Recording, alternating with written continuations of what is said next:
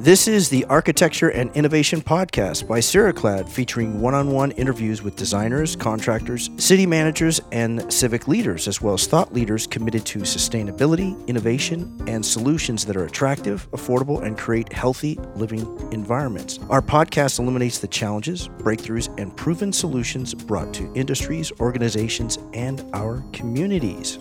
From the office and manufacturer of Ceraclad in Redmond, Washington, and on location, this is the Architecture and Innovation Podcast.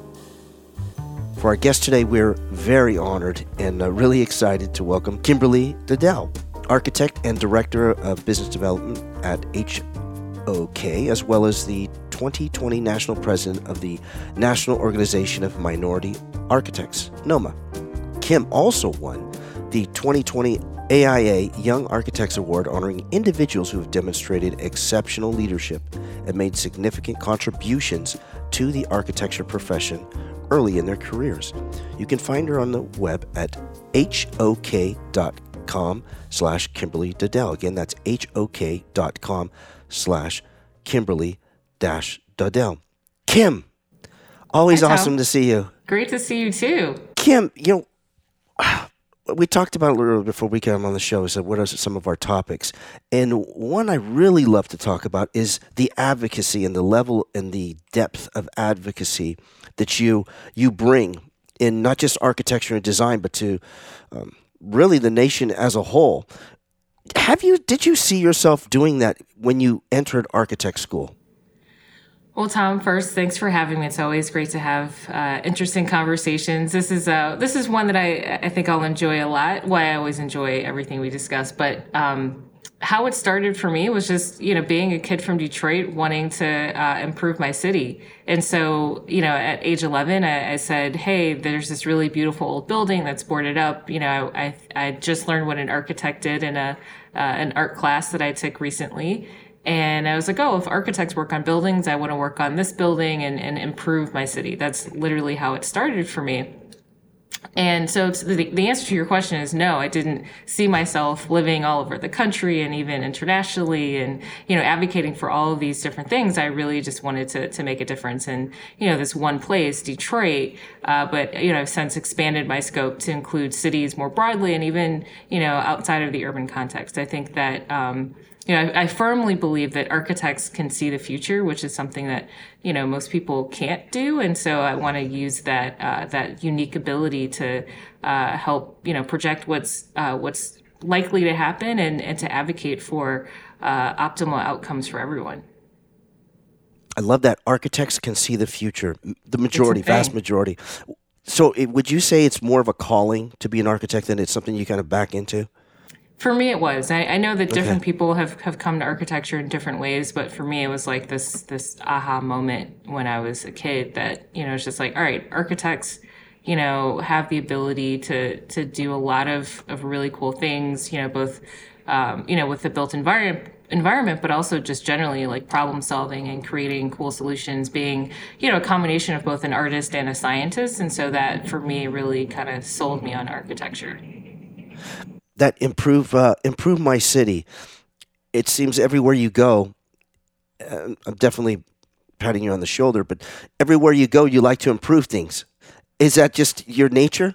It's just, I've always been that way. I'm like, hey, there's a better way to do this. Why don't we consider doing it this way or that way? Or, why don't we work with this other group and see if we can pool our resources? And, it's just kind of a thing that I've actually been doing since I was 7, if you can believe it.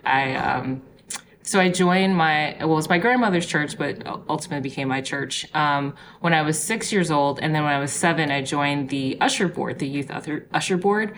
And I didn't like our uniforms. And so I suggested that we change them. And then they made me president of the youth usher board. So I've been leading things for a really long time. On that, go back to what we said. You started with the add texture. Share with us what that means to you to add texture, not just obviously to your show today, but in general and in your practice and profession. Yeah, so it's funny. We were talking about adding texture in the sense that I'm sitting in Chicago right now, and I'm pretty close to the L train. And so every once in a while you'll hear this rattling in the background. So I said, hey, just, for a little added texture, we've got the train to really, show that connection to the city. But I mean, just in general, adding texture to, the work that you do and just connecting the dots. I think, bringing in, various voices. I think, having diverse perspectives is important to adding the kind of texture that, creates a better environment. And so, for me, texture can mean a lot of different things, but, it's about, making it more interesting and more effective than, perhaps it would be otherwise. Not to say that the L train in the background is more efficient, but it kind of is what it is. So, yeah. That diverse perspectives, why is that so important to you? You feel? Yeah, there are studies that show that diverse teams are more successful than, teams that don't have that level of diversity. In fact, there's a whole book about it called The Difference by Scott Page. And, it actually has, it outlines the different studies that prove that out. But just in general, I think that, if you want to have great outcomes, you need to understand, the various perspectives, especially, any group of people, that can bring different, ideas and viewpoints, are going to come up with better solutions than a group that's all coming from the same place and, from the same experiences. So I think solving problems, particularly, interdisciplinary problem solving is really important. So not just having a group of architects, but, for example, if we're trying to solve, health disparities, which is obviously a huge deal. I think architects should be at the table, which maybe some might think that's odd, but, we have a great deal to do with the built environment, but certainly doctors, public health officials, city government leaders, attorneys. I think that there are a lot of people or a lot of disciplines that are interested in, again, for the example here, health disparities in public health. And so getting those diverse groups of people together to bring their expertise and to kind of cross-pollinate ideas, I think would be, really great. I like how you said that cross-pollinate. Mm-hmm. That's the first time I've heard that ever said on any shows I've done. What's that mean to you? I love it, the term, but that's really, really interesting. Did you say that? Actually, there's a term we use a lot at the firm, HOK. We've been at the forefront of sustainable design for a long time, and one of the terms that we that actually first learned in the context of the firm, probably in 2008 or 2009, was biomimicry, and so actually mimicking biology. And so when I think about cross-pollination, you think about, how like bees pollinate and kind of take, from one place to the other. And so I think if you extend that to the notion of ideas and work that's done in one discipline and kind of transferring it over to another, I think that some really interesting things can happen. And so I also enjoy the word cross-pollination. So yeah, it's really nice. Yeah, very has a nice flow. That on that subject of cross-pollination, I've shared with you probably a couple times of my belief that if cities had mayoral candidates or even mayors of cities that were architects, now of course it may happen now, but I know it has happened. What's your thought if you do not just have a seat at the table, but kind of at the head of the table as an architect? I'm very biased, and I'll admit that right now. But what's your thought on that? Well, again, to my earlier point, architects can see the future, and I think that having kind of a visionary person, and not all architects are the same, so I won't go there. But I will say that just generally, there's this notion of taking something that doesn't quite yet exist, and then turning it into a building, or in the context of a landscape design, or just basically creating something out of something that doesn't quite have any form just yet. And so when you think about leading a city, I think that having that sensibility, and also the notion of bringing together a lot of different people to work on different problems and projects. That's something that architects do. Like, we work with our various engineering partners, we work with contractors, we work obviously with our clients and, the governmental authorities. And so generally speaking, architects, who have some mileage behind them, can work with really robust teams very well. And so seeing the future, working with robust teams, being creative, being a problem solver, being able to articulate ideas. I mean, I think that's really, a great place for, an architect. Well, I think that's a great set of skills that a mayor can use, and certainly mayors can be all kinds of different things. But I think some of the more interesting ones have been architects and designers. And there aren't many of them, and there haven't been many, but hopefully we can inspire additional people in the design world to consider public service. It's fascinating. You're listening to the Architecture and Innovation Podcast presented by Ceraclad. We're talking today with Kim Dodell of HOK. For more information, feel free to visit the website at hok.com/Kimberly-Dodell. Again, that's hok.com/Kimberly-Dodell. Kim, I'm going to touch back on that again, especially since you have such a significant presence in the architecture, design, and the built environment. I say the community, but actually the country. On the subject of Mariel, because obviously city, urban, and any city, in fact, is there a place where an architect has, I don't want to say, maybe autonomy is important, but an actual authority within the city itself to influence the growth and the advantages and benefits for the city and its communities that you're aware of? Well, I think about Chicago, where I'm sitting at the moment and where I've lived for the last few years. And we actually have a leader in our planning department, the planning commissioner. His name is Maurice Cox. He actually had been a mayor. So he's an architect, a planner. He was the mayor of Charlottesville, Virginia for a period of time. And he's done a lot of different things, throughout his career. Prior to coming to Chicago, he worked as the planning director in the city of Detroit, which is where I'm from, as I mentioned earlier. And actually, I worked with him for a little bit while I worked in city government in Detroit. But Maurice, or Commissioner Cox, I should say. It's funny, I've known Commissioner Cox for the last 15, 16 years since we co-founded an organization together called SEED, which stands for Social, Economic, Environmental Design, which has a mission to advance the right of every person to live in a socially, economically, and environmentally healthy community. And so that's been kind of, part of our sensibility, frankly, from the beginning of our careers, but, along with the larger SEED group since then.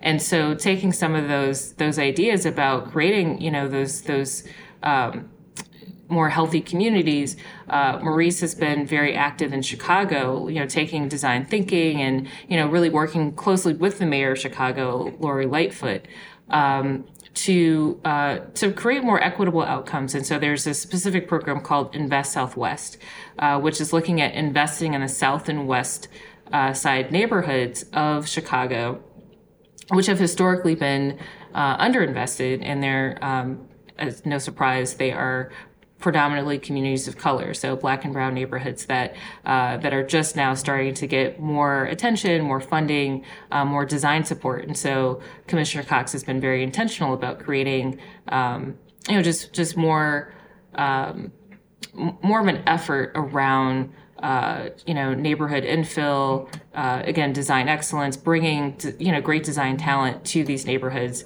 and strong developers to kind of create a new future for some of these neighborhoods that could really use some, tender, loving care, if you will. Yeah. In your experience, how has developers, investors had invested? I mean, what incentivizes them to have that sense of warmth, one, and two, to also provide the capital to invest in a community so that community can become, I can't think of a better word, but, robust and whole? Yeah, well, I think it's really important to look at tri-sector collaboration. So the private sector, obviously has to have some incentive.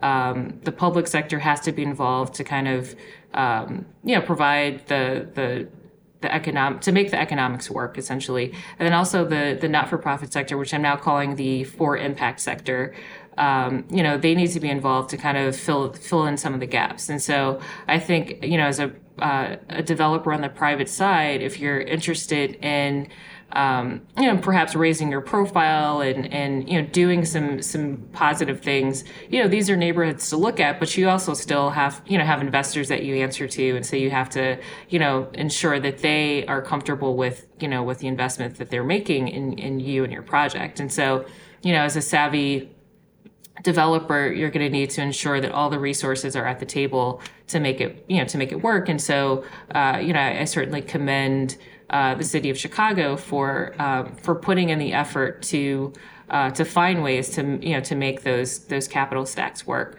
In fact, I'm on the board for the Chicago Central Area Committee, and we've actually been donating some pro bono time to essentially putting together teams of professionals around the city who are helping to figure out how to make these pro formas work, how to line up the capital stacks so that they actually are workable. And so, I think it's important for city government to reach outside of itself to ask for support, which again, CCAC and other organizations are giving, to make sure that developers have what they need to make these projects successful, and to your point earlier, make these communities more robust and healthy. I like your adjustment in terminology, instead of nonprofit, for impact. What made that change? Because I really think it changes the perception significantly.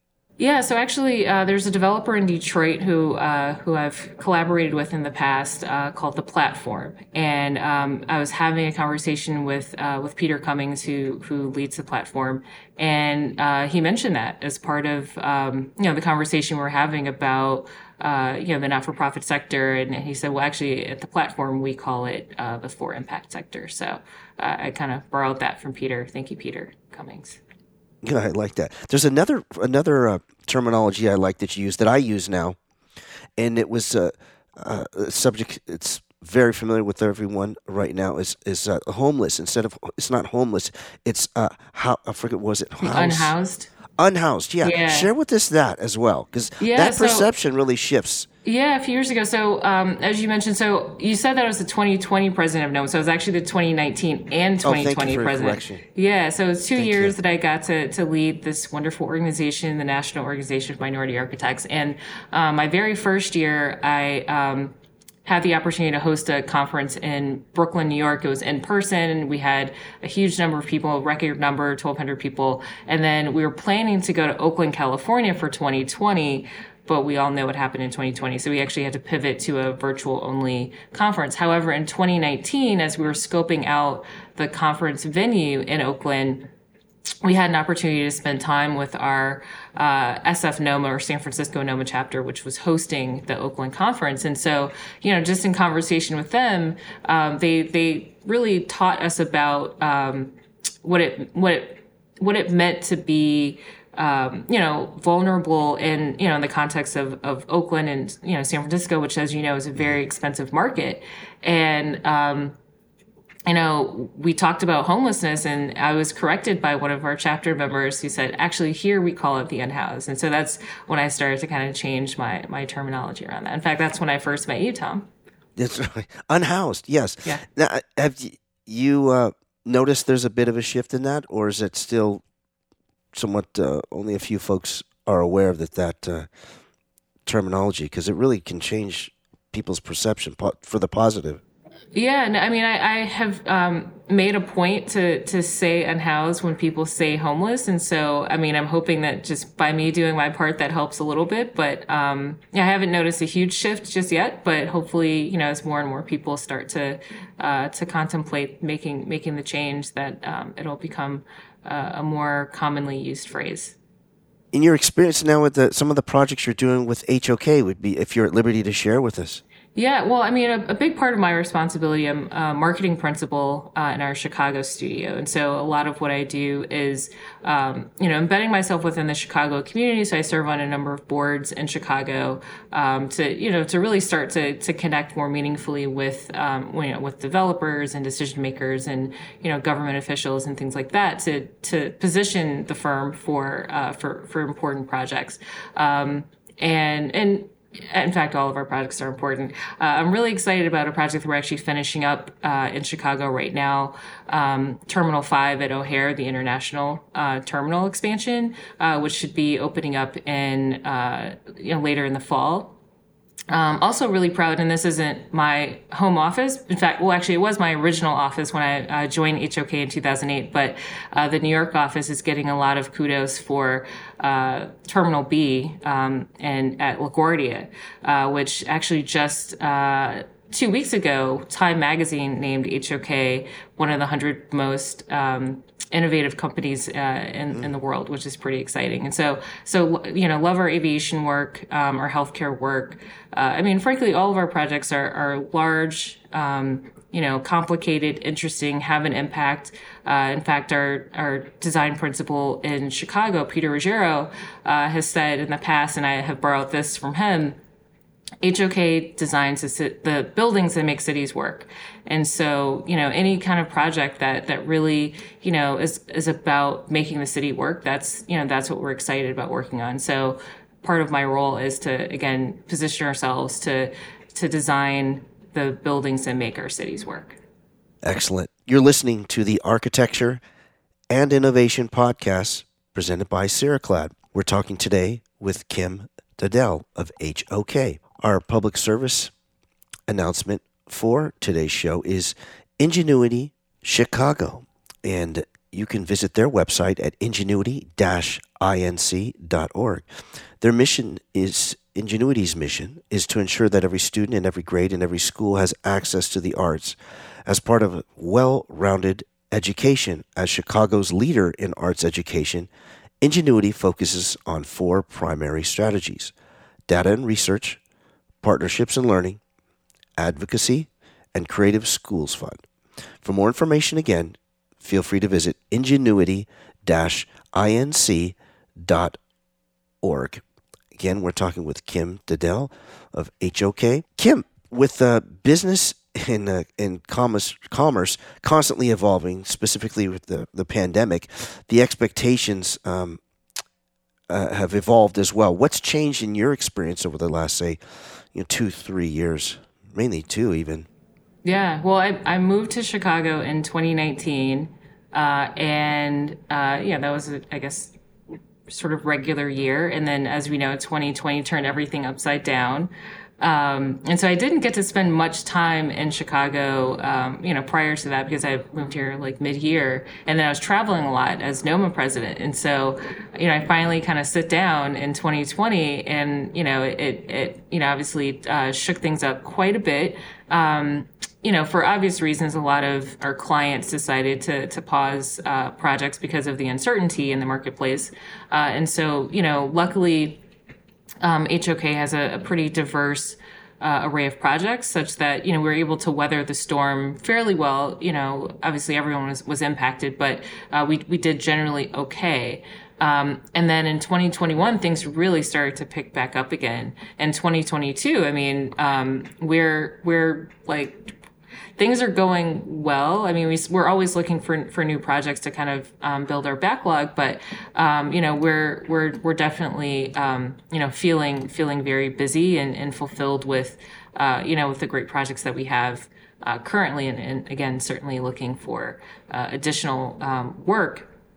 But I think in general, there's just so much uncertainty in 2020 and a good part of 2021 before the vaccines really kind of took hold and kind of started to stabilize things. And so just that put a pause on so much. And so then there was this built up demand that we're now starting to really see. And then the other thing that we're seeing, and again, not just HOK, but throughout our industry and frankly other industries as well, but there's a bit of a talent shortage. And so we're always looking for, the very best talent to meet the requirements of our various projects. And so that's been a part of our focus as well, just, helping people to understand how, we're distinguished from other firms, and, really relying on our mentorship program and our corporate social responsibility program, HOK Impact, and, just the other great things that, that HOK, is doing in the industry as a leader. So hopefully that helps us recruit and retain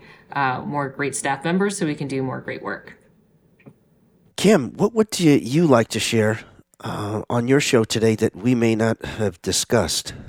Well, I'm actually really excited to share that I'm running for national president of the American Institute of Architects. Excellent. Yeah, so I decided to run in January, which is pretty close to the deadline to declare. And part of it was really driven by my desire to help the AIA to better serve its members. I've been a member since 2007, and I got to really better understand some of the inner workings of the AIA over the years, but particularly when I was president of NOMA from 2019 to 2020. And in fact, I was part of the effort to get NOMA more actively involved with, teaming with the AIA and some of our other partner organizations in the industry to not only push for, greater equity, diversity, and inclusion and belonging, but also, thinking, more strategically about, how to have, how to create more of a sustainable approach to design and building a more inclusive built environment. And so really looking at climate change, looking at diversity and how to make our profession better. And so I decided to run. And if I'm elected in June, I will actually be the first Black woman president in the AIA's 165-year history. So I'm hoping that, should I be elected, that actually opens up more possibilities for, for women, for people of color, to see themselves represented in this profession. So I'm excited about that and hopeful to take that role on in 2024. Well, Kim, I think you'd be a terrific addition to the AIA, and we'd be honored for you to be president and for the whole country. Thank you very much for even considering to run. I really appreciate it. Thank you, Tom. I appreciate it. Kim, it's also a tremendous honor and pleasure having you on the show today. Always great to talk with you. It's always an honor to be with you in any capacity, digitally or in person. And I thank you very much, Kim. I thank you, Tom, and have a great rest of the day. I hope you do as well. You've been listening to the Architecture and Innovation Podcast, presented by Ceraclad. Our guest today has been Kimberly Dudell, Architect and Director of Business Development at HOK, as well as the 2019-2020 National President of the National Organization of Minority Architects. For more information, feel free to visit the website of hok.com/Kimberly-Dudell. Again, that's hok.com/Kimberly-Dudell. You've been listening again to the Architecture and Innovation Podcast by Ceraclad. The podcast is recorded from the offices in Redmond, Washington, and on location. The executive producer and host is yours truly, Tom Bureau. Thank you very much for listening.